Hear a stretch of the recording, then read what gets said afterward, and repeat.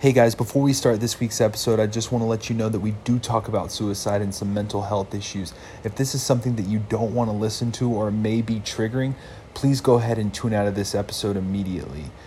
Also, if you ever feel like you need to talk to somebody about mental health issues or suicidal thoughts, don't hesitate to reach out to 1-800-273-TALK. That's 1-800-273-8255.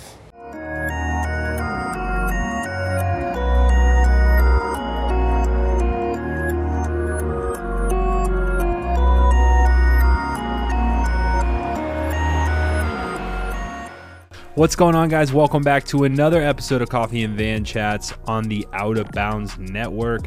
I am so excited. This is the first episode on the Out of Bounds Network, and to be a part of kind of a cool collective of people, I'm pretty stoked on it. Yeah, and honestly, guys, if you don't know me already, my name is Sean Kroom. I'm a track cyclist, a cyclist at heart. I like to call myself a skier in the winter, but I'm really not that great. But anyways, yeah, thanks for tuning in. If you're a new listener, please go hit that subscribe button. If you're an old listener, try donating, send me a few bucks. Let me go buy a coffee or a beer or something. I don't know. Keep this thing running. If you have no money, just don't worry about it. Just keep listening. Thank you guys so much for listening week after week. And yeah, this is a heavy podcast. It's with Katie Compton, cyclocross racer who just recently was popped for doping. She had some doping allegation where they tested the sample, I guess the second time. And yeah, I wanted to give her a platform where she could tell her story. I respect Katie a lot. I look up to Katie. I got to ride with her and Mark Legg while living here in Colorado Springs. And yeah, I still don't believe it. I just don't know if I can believe it and wrap my head around it, especially after the story she's given me. And yeah, at the end of the day, the only people that know the truth is Katie and Mark, and that's it. I mean, and I like to think that I trust them and hear them out. And so, yeah, I don't know where I stand, to be honest. Like I'm kind of caught in the middle of it, and it's hard, but at the end of the day, whether she's wrong or right, she does have a mental space that is can be damaged. And I think us as people, we seem to forget that people are people, and things that you say online can really tear people apart. And so at this point, I would just like to go ahead and say, hey, we're sending you love, Katie. No hard feelings, I guess, for the most part. It is what it is at this point, and you're still human. So, guys, I really would just appreciate it if you would just listen, hear it out, kind of make your own opinion, form your own opinions, but don't go sending hate mail or hate comments or tell people that they should just, go off and die. Like, that's some shit that she's been hearing, and it's some shit that she's been getting, and it's unreal. But yeah, so anyways, I'm just going to shut up, let her tell her story. This is the Katie Compton story, and she's going to tell it. She's going to tell it in full, and we're going to give her that respect. But anyways, first let's start with some podcast sponsors, and one of the best podcast sponsors that we have that comes back week after week after week is Spot. Guys, if you haven't already, please make sure you go check out Spot, especially if you're an active individual. It's essentially an insurance for active people. Like, you get protected up to $20,000 per injury. All you have to do is go to kroom.getspot.com. That's kroom.getspot.com. And honestly, if you go out and you're skiing, or if you're riding your bike, you crash, whatever, if it's an accident, it's covered. $20,000, no worries. And that's like the out-of-pocket cost, which is kind of cool. So, like, there's no deductible. It can even cover that deductible, that spicy deductible. Like, I have an $8,000 deductible. That's why I have Spot, is to cover that big thing, because a lot of that is just, if I get injured, it's just going to be an accident anyway from racing my bike or whatever I do, So, yeah, go check them out at kroom.getspot.com. That's kroom.getspot.com. The link is also in the description below. We're also sponsored by Twisted Spokes CBD. Guys, the best CBD around here in Colorado Springs. It's made by Cyclists. You got to check them out. I'm really loving their CBN tincture, which is used for sleep aid. I get some of the best sleep that I could ever ask for using that. And I like the peppermint. After you brush your teeth, it's a better taste. You don't get that earthy taste that usually you get from the CBD. So I really like that. So yeah. And then finally, the Colorado Ski Shop. It's not a ski shop in Colorado. It's coloradoskishop.com. They just recently released a new website, so you guys got to go check that out. It's a family business that started in 1994, has 20 plus years of online shopping experience. I didn't even know the internet was around that long.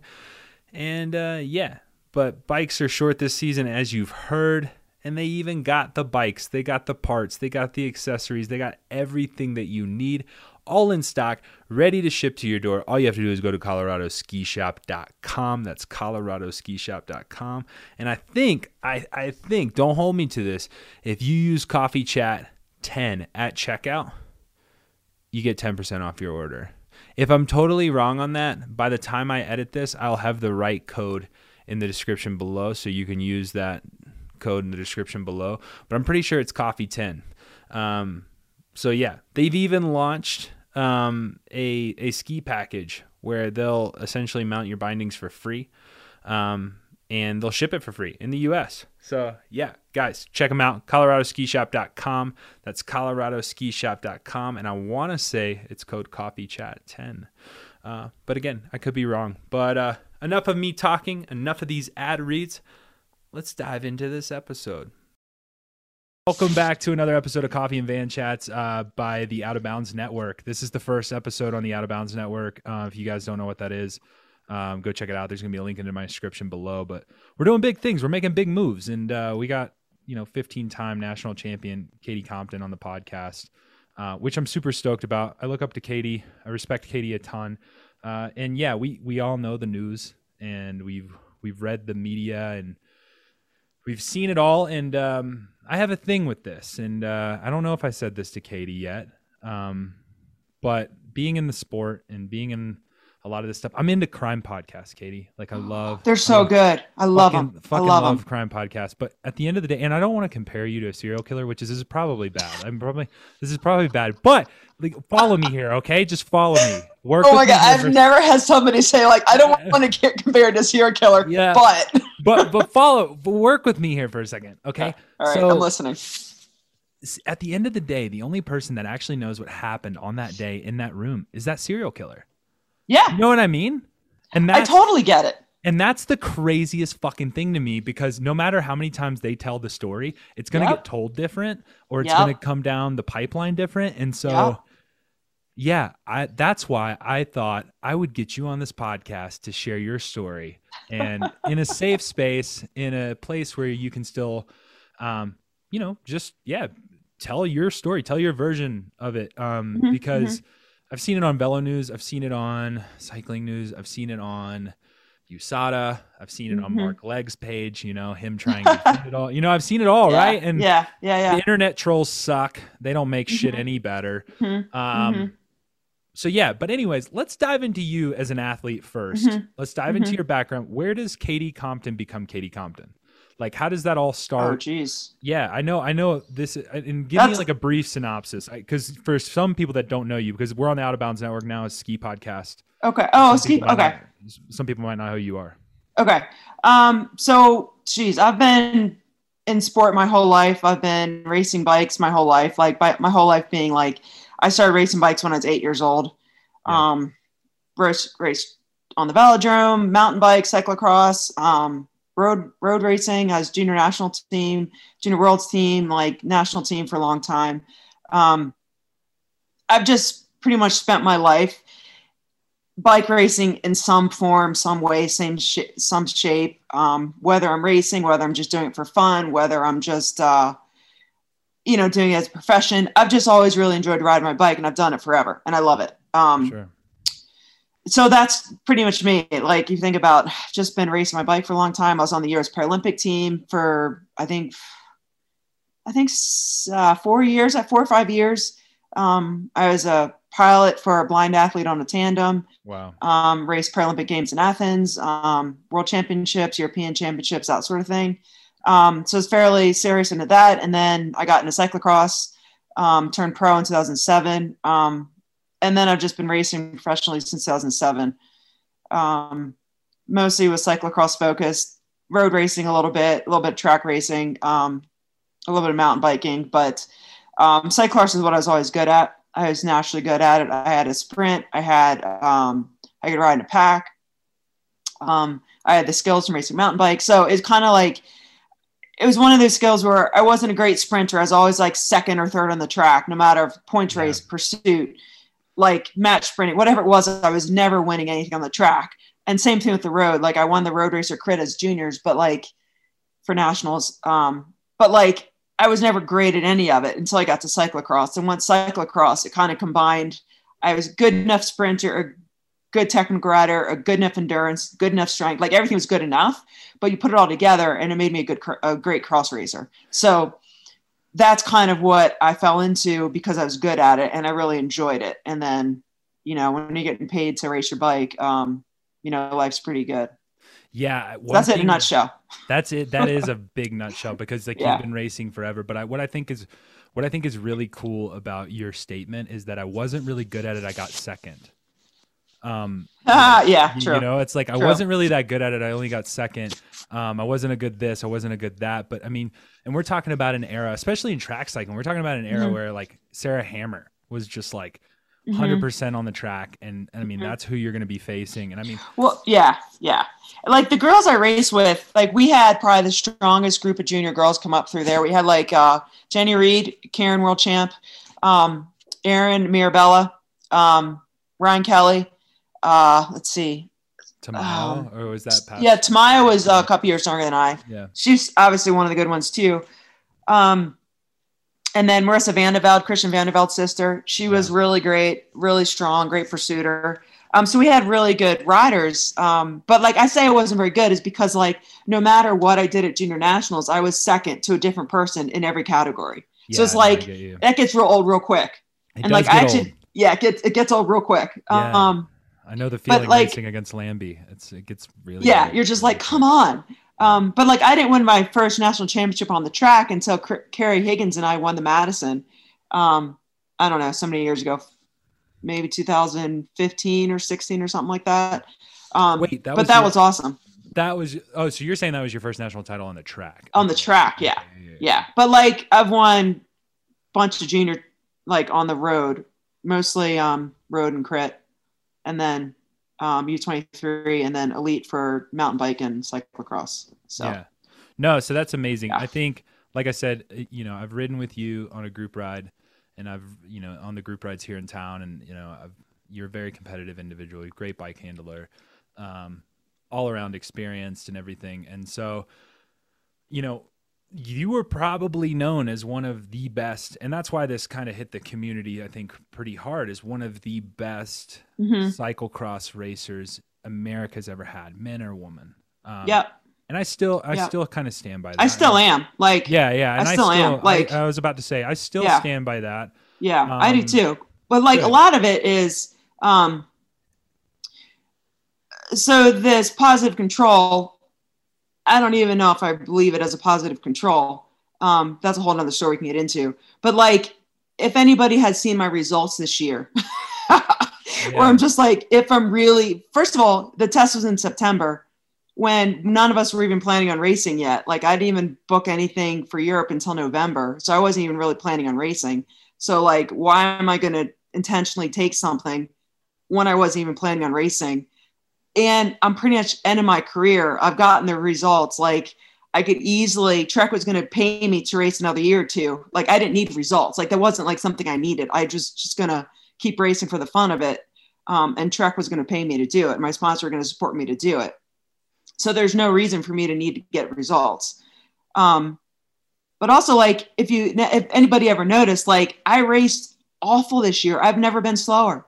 Yeah, like, and that's I was trying to figure out how to bring that up, and I'm glad you did, because that's one thing that I wanted to bring up. It's like I feel like you weren't the same Katie. So this can be taken one of two ways, right? Yeah. Like you were trying to finish out on a high note, but then I was like, well, I've won races before and I have not won maybe even a third of the races. I'm not even close. Like I can't even like mine isn't even a third of the races that you've won. You know what I mean? And so whenever I go out to these races and some of these rides and near the end of my career, I could see like, I have nothing to prove. Like, look, I've done it. I know what I'm doing. I know who I am. So to me, I don't see how that makes sense.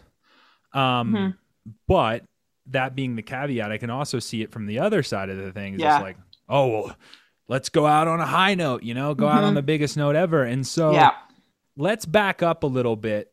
This all starts from a test in September. And this was an out of competition test. So tell us a little bit about how that all went down and kind of the story of this test. Okay. So I'll kind of give you the timeline of how things worked out and also kind of explain my side of it. Because honestly, I haven't read anything online. I haven't read USADA's press release. I haven't responded to any. I just pretty much been offline because I don't want to deal with it. People who know me have reached out. They have my contact, and those, you know, the support has been amazing. Like family, friends, it's been amazing. So that's like, I just want to put that out there. Like I feel loved by so many people. So that's been great. September, I think the test was September 15th or 16th. And that was, so I get out of competition year and test. So I'll say September 16th. Almost a year. Almost a year. Yeah. And then I got the result from that test in October. I think October 12th, I got the letter from USADA that says like your sample's negative. Well, you know, the letter we all get after every sample we provide is like you get a negative results letter usually within 4 weeks after testing.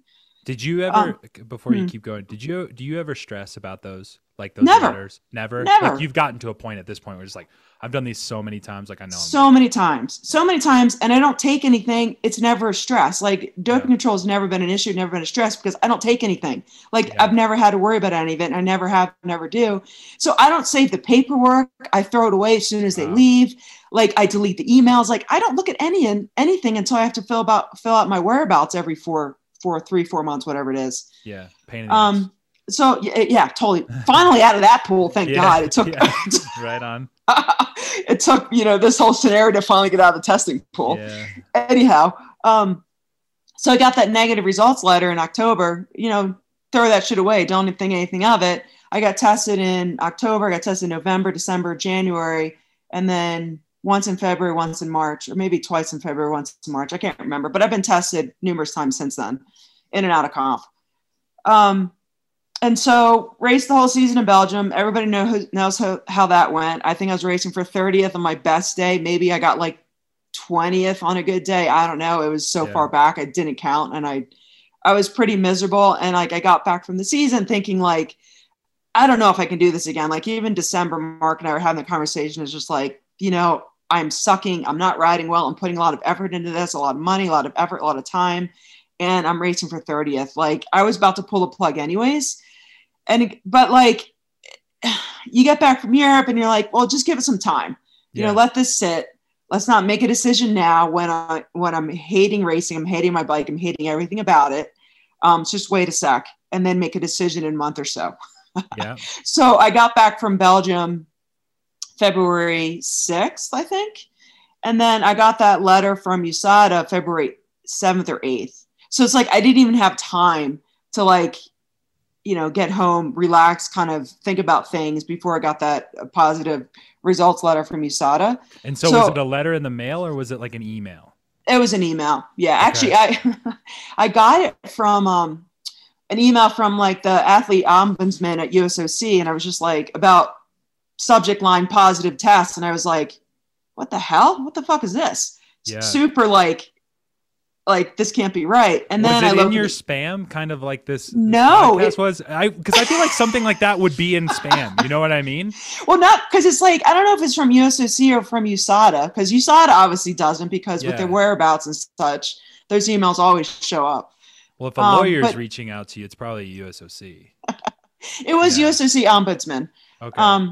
just to kind of like, if I need help with my USADA situation. I was like, what USADA situation? What the shit is this about? Like, it would just, yeah. And I got this at like Sunday night at like 9 or 10 o'clock because like, maybe it's Monday night. It was a night, and I was just going to check my emails to see what coaching I had to do for the next morning. And then I was like full on panic attack. Like my world just came undone. You can't call anybody at that moment either. Like, well, no, the ombudsman's asleep. Like he's just doing his job. And so like you can't talk to anyone. You essentially have to, I don't know, like explain that moment. Like, what are you feeling in that moment? I think, cause like, I'm not gonna lie, I don't get tested very often, and I got tested like 6 times at nationals this year, and it stressed me the fuck out.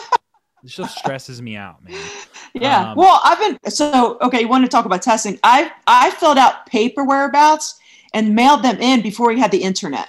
That's how long I've done whereabouts. Yeah. You had no need to be stressed. Like, well, that's the thing. Like, I remember my first doping controls when I was 14. Wow. And then I was in the out of competition pool from 16 to 18 on junior national team. So it's like, it's not new to me being in the out of comp pool. And like, I've missed 2 tests since I was 18 years old. Okay. Like, that's how up to date I was with my whereabouts, being in the out of comp pool for that long. I was in the Paralympic out of comp pool, the cyclocross out of comp pool. Like, I've been doing it so long without any worries because I never take anything. Like, it's always been perfectly fine. You've probably seen staff come and go, and you're on a first name basis. Oh, for sure. Getting each other Christmas gifts and shit. Like, you guys are next level. Well, the thing is, just so people know, you're not allowed to give your DCOs any like gifts or anything because it's a bribe. So you can't. Okay. Yeah. That pesky rule. Yeah, but yes, my DCO used to live in the neighborhood. He used to live like a block away. So he could see if my car was there, and if I come test me now, or just like come a different time when he knows I'm home, like outside my 1 hour window. But like, I've been doing it long enough. Like, you get it. Yeah. I get it. You've doing it. You've been experiencing it. So you've come to a point where you probably don't even worry about the letters anymore. You just see them come in and you just toss them out. And so now you have subject line positive test. Is any part of you thinking it's a fucking joke? Like, part of me would be like, is somebody messing with me? Like, there's no way. Okay. So we'll kind of go back. So in January, like, Mark and I reached out to the ITA, which is the International Testing Association. They took over for UCI testing for cycling, and they may do other sports. I'm pretty sure just cycling. But they took over for the CADF. Okay. I think some more independent. I think they took over January 1st. But we reached out to them to kind of give them an update of like how the doping's working in Belgium, like how European scene's working. We've had people come up to me and kind of give us information on how people are doping and how people are getting away with it. And like, I was saying, like, I'm done. I'm retiring. I'm not coming back to Belgium. I've got nothing to lose. Like, I don't give a shit about this anymore. If you guys want to tell me about doping stuff, I will just pass that on to whomever needs to hear it, and I can walk away. I don't have to deal with this. Yeah. So we reached out to ITA with some information to give them. We had a discussion with them, a confidential conference call on January 26th about the doping in Europe, and like gave them quite a bit of information. It was probably what's the date on that? January 26th. So this is January 26th. Before you get your letter. Okay. This is right before World Championships, before this is like the Tuesday before World Championships. Okay. On January 26th, you have this conference call, like at 3:00 in the afternoon in Belgium. And then on January, I think 29th, I have an out of competition test right before Worlds. And the DCO, the dope control officer who came to do the test, was like, "Oh, glad to hear you're a friend of ours." And I was like, well, that's an odd thing to say, because you don't really have any conversation with the dope control officer who shows up. You don't even shoot the shit. You're so quick doing the testing that night. And it's just a blood test that you can in and out to test all the athletes before World Championships. Yeah. So like, for the fact that that's the only thing he said to me the entire time, I was like, well, that's odd. How do you, first of all, know that we had a conversation with the ITA? Why are you telling me this? And it's been 2 days since we had that confidential conversation. Wow. So that's January 26th for the conversation. January 29th for the out of comp test with the DCO saying that to me. I raced Worlds the next day. Okay. Everybody knows how sucky that was. Yeah. I don't race again because I'm done and I don't want to do it anymore. I fly home. I arrived February 6th. I get that letter from USADA. I think it was, I want to say February 8th, because ironically enough, I had another meeting with the ITA, a conference call recorded meeting with more people on February 9th. So the morning after I get that letter from USADA with my negative test is now positive, I have to talk to the ITA at 7:00 in the morning to go over like everything I just told them. Wow. And so do they have any acknowledge? Do they know this at this point? Because I think, right? I don't think so. If you have a positive test that stays within the federation and between everybody until like proven innocent until proven guilty, right? Like that's the whole thing. No. You're guilty until proven innocent. With doping control, you're guilty until proven innocent. Yeah. So why did it take so long? So why does it take so long for them to announce it, right? So like you found out on February and then we get an announcement. Yeah. What is it? July something? 6 months later? Yeah. Yeah. Because you tried to fight it, right? I tried to fight it. I've been trying to fight it since I got the letter. Okay. So, and a lot of because like, I don't know why. So I find it, so I talked to the ITA on February 9th, have that whole discussion, like, and keep in mind, I haven't slept the entire night because like I've been up stressing and like thinking about shit, what am I going to do? How'd this happen? Like, what the hell? And then I was like, great. I lose sponsors. I lose reputation. Like I need money, like everything, the world just falls apart and you just got to figure out how to fix it, how to put out the fires and like, you know, keep shit going. But like, I was like, wait a second, this is awfully coincidental. Because by the time I got the paperwork with my positive test, my positive result from the September test, it was also opened on January 26th in the laboratory in LA at the end of the day. So a 9-hour window between Europe and LA that gives somebody who was on that conversation or somebody who was on that conversation to pass on that information to get them to reopen my test in LA on the same day I spoke with them to give doping information. So it's like, I've been giving negative samples for my entire life. Yeah. And the day I talked to the ITA to give them anti-doping information is the day my negative sample gets reopened and comes back positive on January 26th. It's weird. Like, yeah. I mean, okay, yeah, that could be coincidental. You saw it as like, oh, that's coincidental. That doesn't happen. It's just like, I don't know. Have you guys looked into it? Is there any oversight like in the labs? And I also find it interesting that like my, that was the last sample I gave in the Behringer bottles. Every sample I gave after September was in the new tamper-proof bottles. Yeah. So it's like, if they're going to tamper with the sample, the only one they can tamper with is that September 16th sample in the Behringer bottles. Yeah. So that's also super interesting. Yeah. I think one thing that's really kind of standing out to me too is, you know, if we backtrack just a little bit in the sense of, okay, you know, you've been doing this for ages. We've had this conversation of where you started and how much testing you've been doing. And like it's one of two things, right? Either you've been doing it forever and you fucked it up this one time. And I just one time. That's kind of interesting to me. It's like, wow, you've nailed it every time, and this is the time you decide to fuck up, Katie. Yeah, like, I've nailed it for 20 years. Yeah, fucking dialed it in.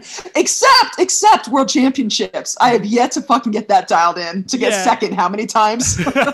Yeah, and then that's the thing. It's like you've dialed everything in. So if you've been doping for this long, why all of a sudden did you mess up this one test and timing? And then, so that doesn't make sense to me. Another thing is I want to ask you doping information. You keep claiming that you're giving this information to the ITA, and I don't think you need to give much more, but kind of explain to me what kind of information, because like the way I'm hearing this and the way maybe our listeners are hearing this, I'm just hearing doping information. So like, are you like going in depth with names? Like, are you saying like, you know, X person is told me this, and this, and this person is doing this, and this, and you need to check these people? Or are you saying, hey, I've heard of this new method, you should probably look into it? Like, how in depth are you going? You see what I'm saying? Yes. So I've given doctors' names. I've given riders' names. Whoa. Yes. I've given ways they do it. I've explained the way they do it, and I get this information from valid sources. It's not like I wouldn't come to it with just be like, I have a hunch. No, so this there's a potential chance that you're taking down an operation in theory, like almost you Icarus think so? shit. Like, well, and that's, it's one of those things where I know shit operates. I know there's a black market. I know there's like the mafia behind their Meritor stuff. The shit's real. Like, people, I think, outside the sport want to believe everything's clean. Any cyclist within the sport, any bike racer in the sport, any person in management within the sport knows what the reality is. Yeah. The doctors are smart. The doctors are far ahead of testing. Testing, I don't think, works that great. I don't think, I'm a clean athlete. I didn't take anything. I don't care what people believe. Like, I know the truth. I know I didn't take anything. I know I'd never intentionally do it because it's cheating. Yeah. And it's also not great for your health too. Like, there's a variety of reasons why I would never dope, but like, cheating is one of the major reasons, and the moral and ethical part of it. Yeah. But it also messes up your hormones for life. Like, there's so many negative ends to doing it. It's just, what's the point? It's bike racing. Who gives a shit?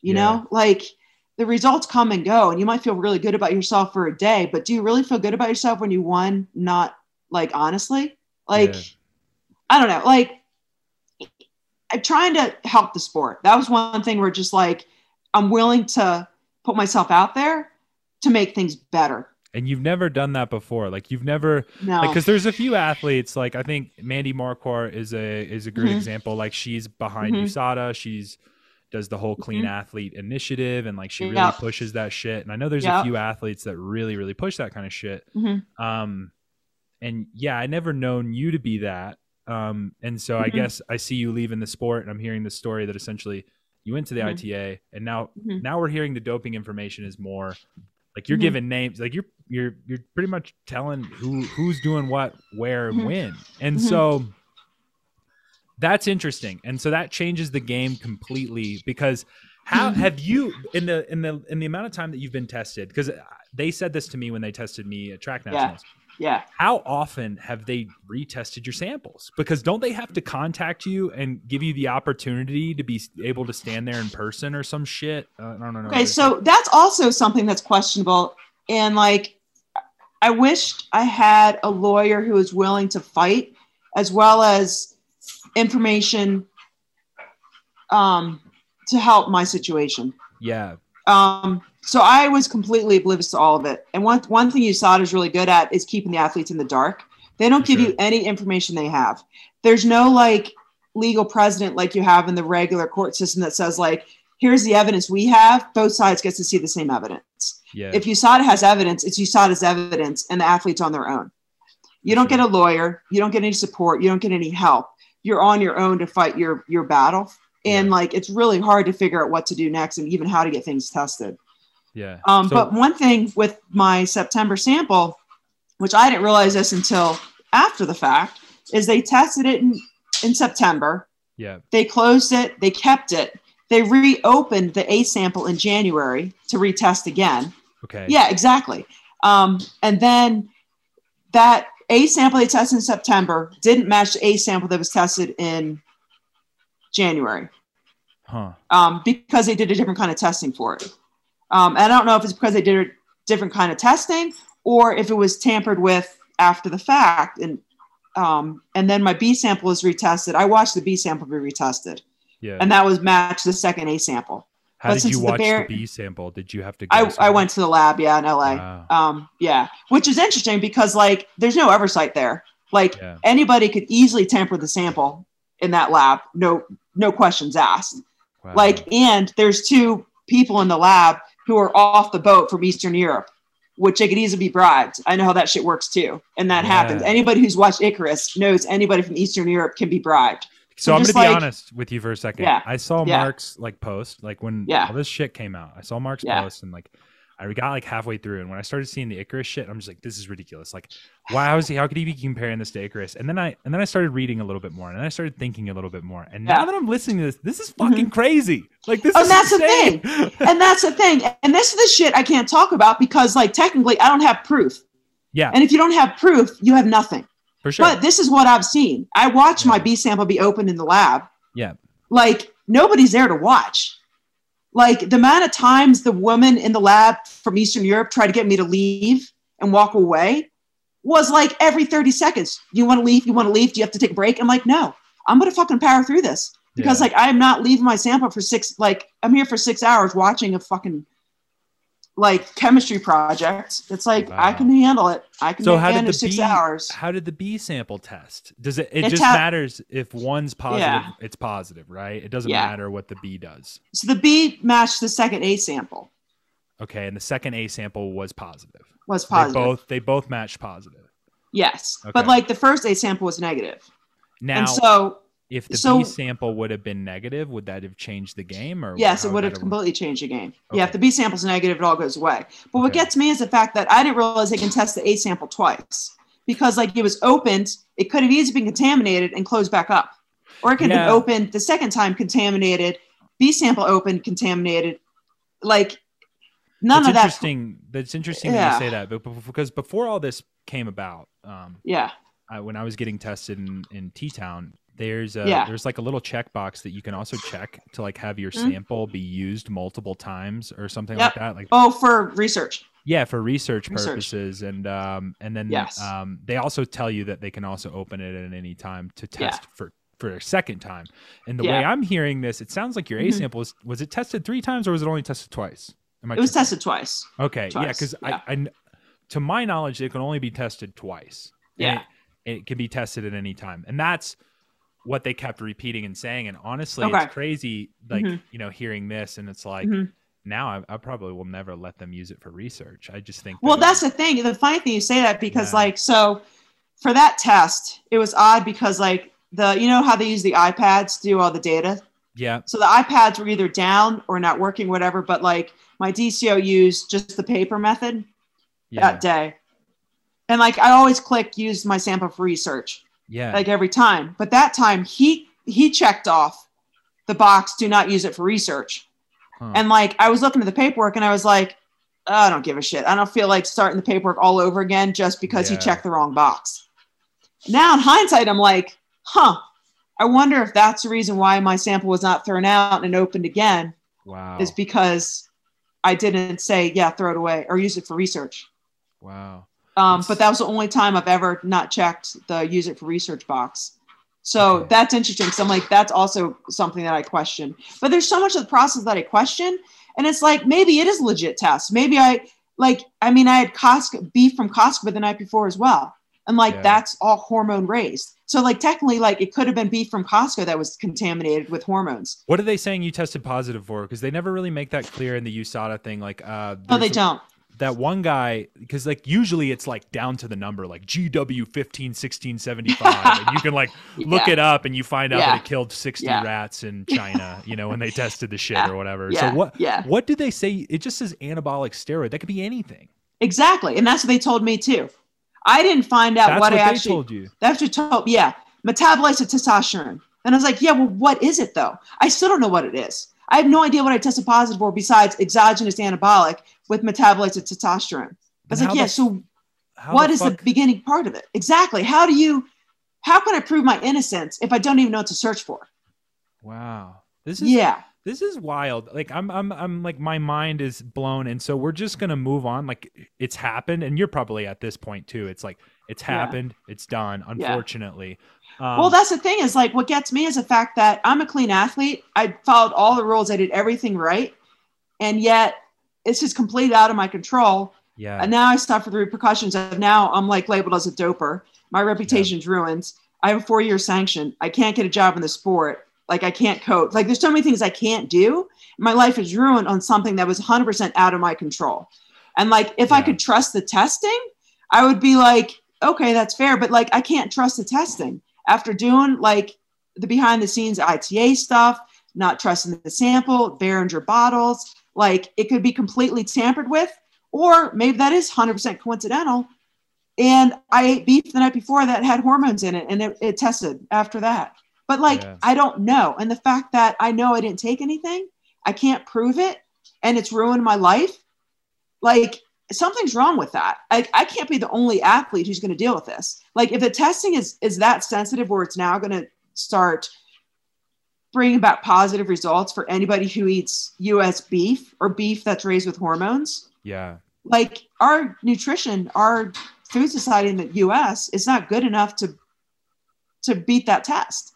So like, I can't be the only one who's going to suffer from this. And it's like, if you're going to ruin somebody's reputation and livelihood and potential to maybe compete at Olympics or world championships or what it is 4, 5, 10 years down the road, you need to know 100% sure this athlete did this intentionally. Yeah. Cause I think Maddie Gatti, they don't. Yeah. Sprinter, she dealt with this. But it was in like South America. She actually ate some beef, and they actually, I think how they proved it is they tested the coach as well.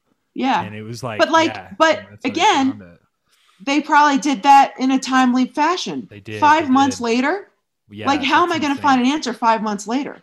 Especially, and that's like, that's the it's other ridiculous. Thing. It's unfair. Because when you go back to that, they don't really try to help you, because like I would think that they would go, well, this is where it could come from if it came from somewhere, right? Nope. And they can't do that. Well, that's the thing is USADA does everything in their power to make your life, to make it impossible to prove. Yeah. Because it looks like they're doing their job if they catch. Well, because they need positive tests to keep their job. They need positive tests to keep their government funding. They need positive tests to look good. It's kind of like comparing to a lawyer who's a DA. Yeah. A DA needs convictions. USADA is the same way. They don't give a shit about the right answer. They don't care about throwing a clean athlete under the bus. They need positive tests. And if then they're so kind of on their high horse pedestal about how great their testing is, they don't believe it could be wrong. Yeah. So that, I have a whole issue with that too. Yeah, no, that's wild. And so like diving into kind of the next bit, and this is going to be a hard topic to talk about. Okay. But it's something I feel like definitely needs to be touched on. You got an email, says that you're positive. You can't sleep. You were running around like chicken with your head off. Mark's probably even going like, man, what did we do? Like, what did we do wrong? Yeah. Like, did I do this to her? And like, brands, you've been working with Trek for years. You've been working with all these companies. Depression had to set in. Your mental health, like I'm serious, like you had to be. Oh my God. And you're being so sweet on this podcast. You're smiling. You're being really strong. But I know like you had to be torn to bits. And like, how did you do it? Like how did you go through battle? Like me as an athlete, like I am nowhere near your stature. And I worry every day the CBD that I take is going to pop up for THC. You popped up for steroids. Yeah. And I didn't even take. That you didn't even take, that you don't even really know what the fuck it was. Nope. But you know, like, I bet you're getting hate mail. I can only imagine the fucking hate mail that you're getting. From some fucking 300-pound Jerry and behind his computer that thinks he knows everything cyclocross. So how are you dealing with that? Like, how did you deal with that? I'm still dealing with it. The thing is, like, I was dealing with depression before this set in. Like, I was struggling with depression. I mean, Belgium was not easy this year. It rained almost every day. Granted, we had a really good group of people to hang out with. Like, we met some good friends, and it was a tight bit. We did dinners each week, and it was really like, that's the only thing that actually got us through Belgium, is the fact that we had some people who were close to us that we get to hang out with. And it was a good time in that regard. And that helped a ton. But I was dealing with that depression before. And then I got that letter, and like, it was awful. I mean, I've never had a panic attack. I had a first panic attack. Wow. Which I had no, like, I recognized what it was like after it was over, because like, as soon as I like, researched panic attacks and what it was and symptoms, I'm like, WebMD. Okay, that makes sense. That totally makes sense. But it was pretty bad. I mean, I'm still crying quite a bit. I'm still super sad. I'm still trying to process, just like mourning the loss of everything I've worked for 20 years. It's definitely not easy. I started taking antidepressants. I probably need to talk to a therapist, but again, shit's expensive. 100%. Yeah, no, 100%. You do. I know. And that's, but a lot of it was, I don't have a choice. Like, I've got a mortgage to pay. Like, I started school, like, the things I had to do just to survive. Yeah. If you think about, like, I lost all the contracts, you lose all the money. Yeah. You don't have a severance. You can't collect unemployment because you're self-employed as a professional athlete. Like, there's so many more stressors besides the USADA stuff. I was like, what are we going to do for money? That was the big one, especially when you've been a professional athlete for 20 years, you've got no skills, and you got like a 20-year gap on your resume. Yeah. Like, it's real hard to find a job that doesn't suck when you've been a professional athlete for 20 years. Yeah. And that's all you know. That's all I know. Yeah. And it's not a marketable skill. Yeah, it's not very marketable. And same with Mark, like being a bike mechanic, like we were successful what we did, but nothing we have is marketable. And we graduated college 20 years ago. So also there's a huge gap in the resume. So just trying to figure out a job. And then I was like going back to school, paying the lawyer, keeping her just kind of just putting one foot in front of the other, and like making like one day at a time. I started drinking a lot. I'm still trying to work on not drinking so much. It was definitely, it's been hard. I'm still struggling with it. Man. And I think that's, thank you. Like, seriously, thank you for being vulnerable, in admitting to that. I mean, I know Mark did a post, and, you know, that's just one thing I really wanted to touch on, just because, you know, hopefully I have trolls listening to this fucking podcast. Seriously, right? They understand that you're still a human being, whether or not you did it. Yeah. And I'm playing that biased devil's advocate. Whether or not you did it, you're still a fucking human being, and it's just a bike race. Yes. Your life is not, like, you don't deserve to die because you fucking ate, you know, whatever. I don't care. And you matter. I think that needs to be said, and you and Mark both. And, but yeah, that's fucking heavy. That is really, really heavy. And, it's almost as if your world just kind of collapsed around you. So as far as brands go, I know that there used to be a clause, like if you got caught doping, you had to pay back prize money between those campaigns. So did you have to deal with that? Well, technically yes, but I didn't win anything. So this is like the funny, ironic part of like reading through the acceptance letter I had to accept from like USADA for the 4-year ban. So it mentioned like all the USOC support, all the USA Cycling support, like all this like government funding support. I was like, I was laughing because I'm like, there isn't any support.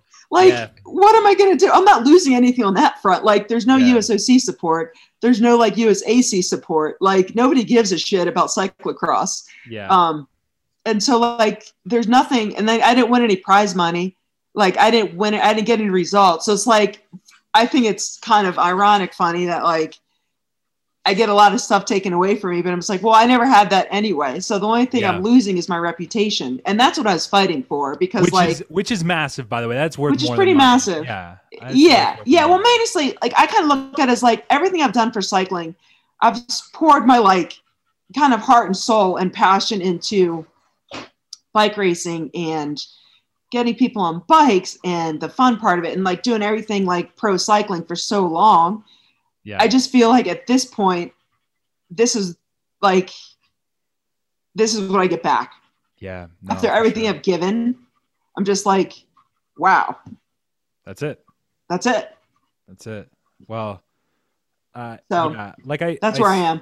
I think it needs to be known. And while I'm I was trying to do this podcast from a non-biased review, I think on my biased opinion, I think you should know where I stand, in the sense that, you know, I love you both, and I think you did great things in the community.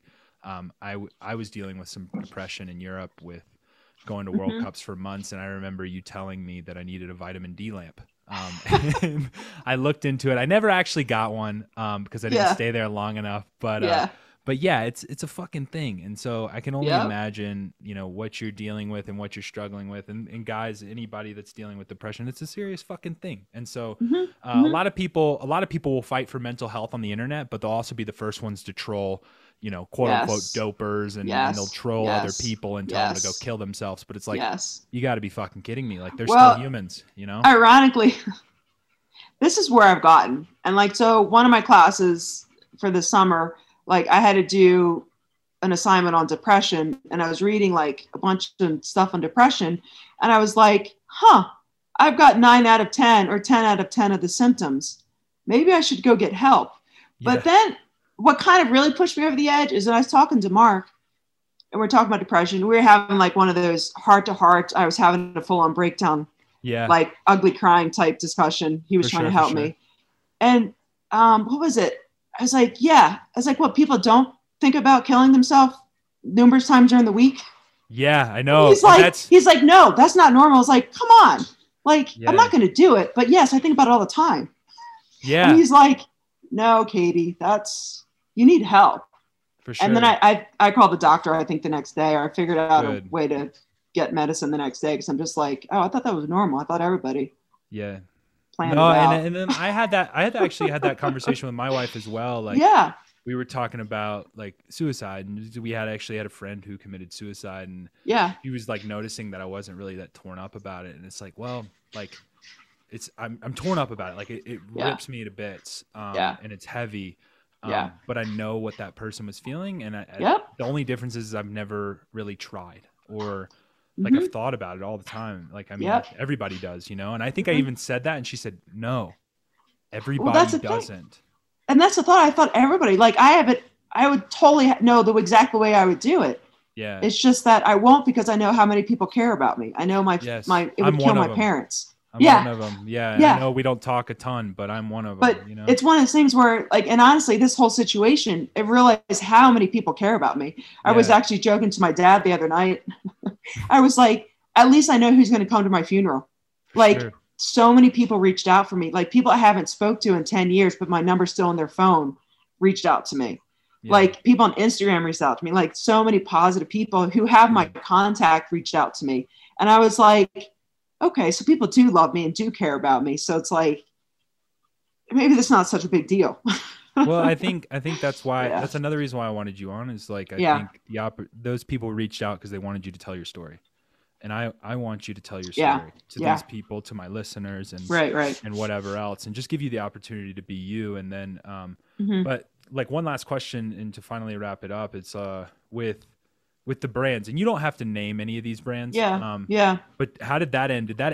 Did it end just like your friends, or did they kind of chalk you up and chew you up, spit you out? I don't want to name the brands because I don't want to give them the time of day if they did just chew you up and spit it out. 2, I just kind of want to know how that went down. Like, because I'm assuming you had to talk to everybody individually. Honestly, they've all been super supportive. Okay. There wasn't one sponsor that was just like, want to throw me under the bus. They all believed in me. They also being super supportive. They've actually all been really great. That's good. But they have to protect themselves too in some grand scheme of things, which is totally understandable. Yeah. It makes sense. Yeah. So it's like behind the scenes, all my sponsors have been super great and supportive. I don't know what they've said like publicly, because I've just not read anything, just avoid any negative troll stuff. I just mentally can't take it. Yeah. I don't think I've seen any of your brands actually. That's why I asked. I don't think any of your brands have reached out or made comment. I think it's because they're like, if we don't talk about it, it'll just go away. And they're not wrong. They're not wrong. In some regard. Yeah. In some regard. Yeah. So, I mean, I get it with like the whole doping issues in cycling. I get it. Like, I understand the whole process of it. And I understand having to like kind of step away and, keep everything positive and PC. So I understand it sucks, but like behind the scenes, all the sponsors have been supportive. So no, that's good. I think you made one comment too, that you would never be like welcome back in the industry as like just coaching or whatever the fuck, like in the industry. I don't think that's true. First off, I think, look at who's in our industry. I mean, like, fuck, Lance Armstrong has a better podcast than honestly, than anyone, right? I really enjoy Lance's podcast. Like, I don't listen to like the tour podcast, but his like the Forward podcast. Yeah. That one was good. I don't listen to any of the bike racing shit because I don't care. Like, bike racing boring. Does my head in. That stuff's really boring. I don't care about bike racing. Yeah. But like the interviews he does on the Forward podcast with the people he interviews, they're great. Yeah. And see, that's what I'm saying. Like, I do think there's a space for you in the sport, but honestly, if I was you, I'd be really hard pressed to ever come back to the industry, even if the industry wanted me, because of the way of how easily you were chewed up and spit out. Yeah, I Does that do make sense? feel. Oh yeah, for sure. It's like, actually, a guy messaged me on Instagram, and he was the kindest, sweetest, supportive. Like it was really good interaction. Yeah. And he just pointed out, because I did that podcast with the SUPA podcast like the day after the news was public. Yeah. And he's like, it was good. He's like, except the fact that you're such an inspiration to so many people, and like just walking away from a sport that like loves you and cares about you, and like you put so much effort into. He's like, you can't do it. You got to stay to kind of keep like the people who love you, like, I guess like just have me still stay in the world. And part which of me is selfish like, of us, by the way. It's selfish of us because we feel like we need Katie here for us to go on and be happy. When in reality, like, Katie, I'm gonna be honest, like after hearing you and almost like seeing, like you held back some strong tears there. But and thank God for fucking Lexapro. Yeah. I'm not kidding. Like I have literally been crying every single day for 6 months. Fuck. And now with Lexapro, I can at least keep the shit inside. There you go. Lexapro, I will be sending you an invoice for this ad. Okay. But honestly, you held it back there. And you know, I saw a photo of you doing what you're doing, and I want to talk about that. You're in school now. Yeah. You're smiling. You were in school smiling. And now it might be an Instagram versus reality situation, but you were smiling, and I think that's fucking rad. So what are you doing? So I just finished my nursing assistant program. Okay. I took at the community college here, I took a CNA program. So I have to sit for the state exam in like a week and a half. So that was a little bit put off because of COVID. We have to do a written test and a skills test. So that took a little bit longer. But like I was doing clinical rotations for the nurse assistant program and did like rehab facility, long-term care facility. And then I did 5 days at our local hospital here, which is a level 1 trauma center. Okay. I did like an acute care clinic. So you ICU, progressive care unit, med surgery, surgical care. Like it was quite a bit of kind of hands-on acute care. And I loved it. There were like 3 12-hour shifts, the best thing ever, 5 12-hour shifts, whatever it was. But like I left after 12 hours and I'm just like, I don't want to leave yet. I'm enjoying this. Wow. I'm learning so much. It's exciting. It's different. Like nobody cares. I'm a bike racer. Like it's a totally different world. Yeah. Nobody knows who you are. Nobody knows KDF in Compton. Nobody knows. Nobody cares. Like, can you do the job? Can you help the patients out?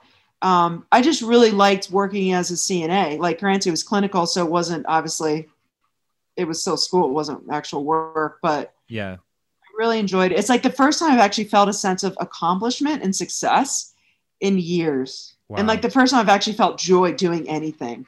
And I'm just like, I don't need bike racing. I don't care. And like, I don't remember the last time I actually enjoyed a bike race. So, you know, it was definitely not the way I wanted to end my career. I wish I could have ended my career on a happy note and just been like, sweet, I can move on and do something else and still keep my foot in the bike racing game if I feel like it. But, you know, that didn't work out the way I had planned. Yeah. But working as a CNA, I like that so much more. No, that's awesome. I think that's amazing. So, I think, like I said, I mean, to see you smiling after now, mind you, you'd been dealing with this for 6 months or whatever, prior. And so you've had a little bit of time, but I know it can't get any easier. Even tomorrow, it's still going to be lingering. And it's actually, well, I don't look at the internet. So like, I don't look at Twitter. My Instagram, like if people sent me negative comments, I just deleted it and blocked them, didn't respond. Yeah. Anybody who's reached out, anybody who knows me has my contact. Yeah. But like Twitter, I haven't looked at Twitter. Like I was shocked you responded to me. I'm not gonna lie. I'm shocked that you responded to me because I was like, I don't know how she's going to take this and want to do this or at all. Well, I don't know. I pretty much what I want to do is just kind of get the podcast media stuff. Like I want to get kind of my version out there and then just be done with it. Yeah. Because like, it's kind of like peeling off a Band-Aid when the wound is almost healed. Yeah. Like I keep forgetting about it. And then then I get an email from somebody like, hey, can you do an interview? And I'm like, sure. What's one more? I already hate myself so much as it is. What's one more fucking day of hating myself? That? No, I hope you didn't feel like that on this podcast. I hope you did not feel like that. No, yeah, not always, just most of the time. Good. Okay. Because that is not one way I want you to feel on this podcast. Never. Yeah. No. Like I said, I'm so thankful that you came on, Katie, and we got to do the infamous last question, which is if you could have a cup of coffee, or a cup of scotch or just a glass of scotch or just anything, who would you have a cup of coffee with, and dead or alive? And why would you have a cup of coffee with that person? So I actually put quite a bit of thought into this, and I really couldn't think of somebody. I feel like there's an answer to this that I should be like giving some smart, clever answer. But honestly, like, what I would love to do is either have a cup of coffee with Tina Fey, because I love her and she's hilarious and she's smart and she's talented and she's an amazing writer. And I think she would just be fun to hang out with. And I would love to have a margarita with Chelsea Handler. Like, I'd love to get drunk with Chelsea Handler and then have a cup of coffee with Tina Fey. And I think that would be perfect. You know Chelsea Handler? I don't. Oh my gosh. You probably could tell me and I'd be like, oh, I know who that individual is. She does. She used to have like her own show, the Chelsea Handler Show, I think. She has a podcast and she's a comedian and she's a writer. She's written like 2 or 3 books. How old is she? She's probably, I want to say in her late 40s. Okay, there's a girl that I listen to that is a comedian that does a podcast, and I've never seen what she looks like, and I don't really know what it is, but it's funny. She interviews people that I like, and so that's why I listen to her. I don't know if it. I don't know, but she's just Google. Yeah, Google Chelsea Handler. Like, people should know who Chelsea Handler is because she is hilarious and she's fun, and I just love like her outlook on life and her personality. So I think getting drunk with her with margaritas would be super fun. Well, that's another reason why I ask these questions, is because I start learning people that I should be having drinks with or having coffee with. But no, that's awesome. Like I said, Katie, I can't thank you enough, and I wish you and Mark the best. And yeah, it's cool to see you smiling, doing your new thing, and the selfish bit of us in the cycling world does we need you, we want you around, and but you need to do Katie. I think you need to do and I think I'll come back around because I love mountain biking. I love like riding with friends and the social part of it, and I still love riding my bike. I just need a minute with all of it. I think you do no, like you do, you need that time, and take that time. I think take that time and respect that time, and like learn to. You only knew bike racer Katie. Now it's time for nurse Katie and real life Katie, which a lot of people are scared of. Nobody. And then I think that's why cyclists fall flat on their face, and they're like, "Oh, I want to like put one foot in cycling and one foot out, so like I can always come back if I need to because it's safe, it's comfortable." I'm stoked for you. I think you're gonna do amazing things. Thank you. I'm looking forward to like the new chapter, new life. It's just, it's been a tough process. Yeah, it's been a process I would not wish on my worst enemy, actually. Yeah, no, Seriously. again, thank you so much for being vulnerable, for being honest, and just telling your story. And that's what this podcast is going to be called. It's going to be Katie Compton, her story. I think that's the name of it. I don't want perfect. Bullshit clickbait. Like where it's like, is she a doper? Is she dope? Believe me, like your true crime podcast. Yeah, it's like the amount of times I listen to Dateline, I'm like, oh, that person definitely did it. And then I'm like, maybe they did it. Who knows? It was the cow. Who knows what it was? Who knows? And that's the thing. Yeah. We'll never know.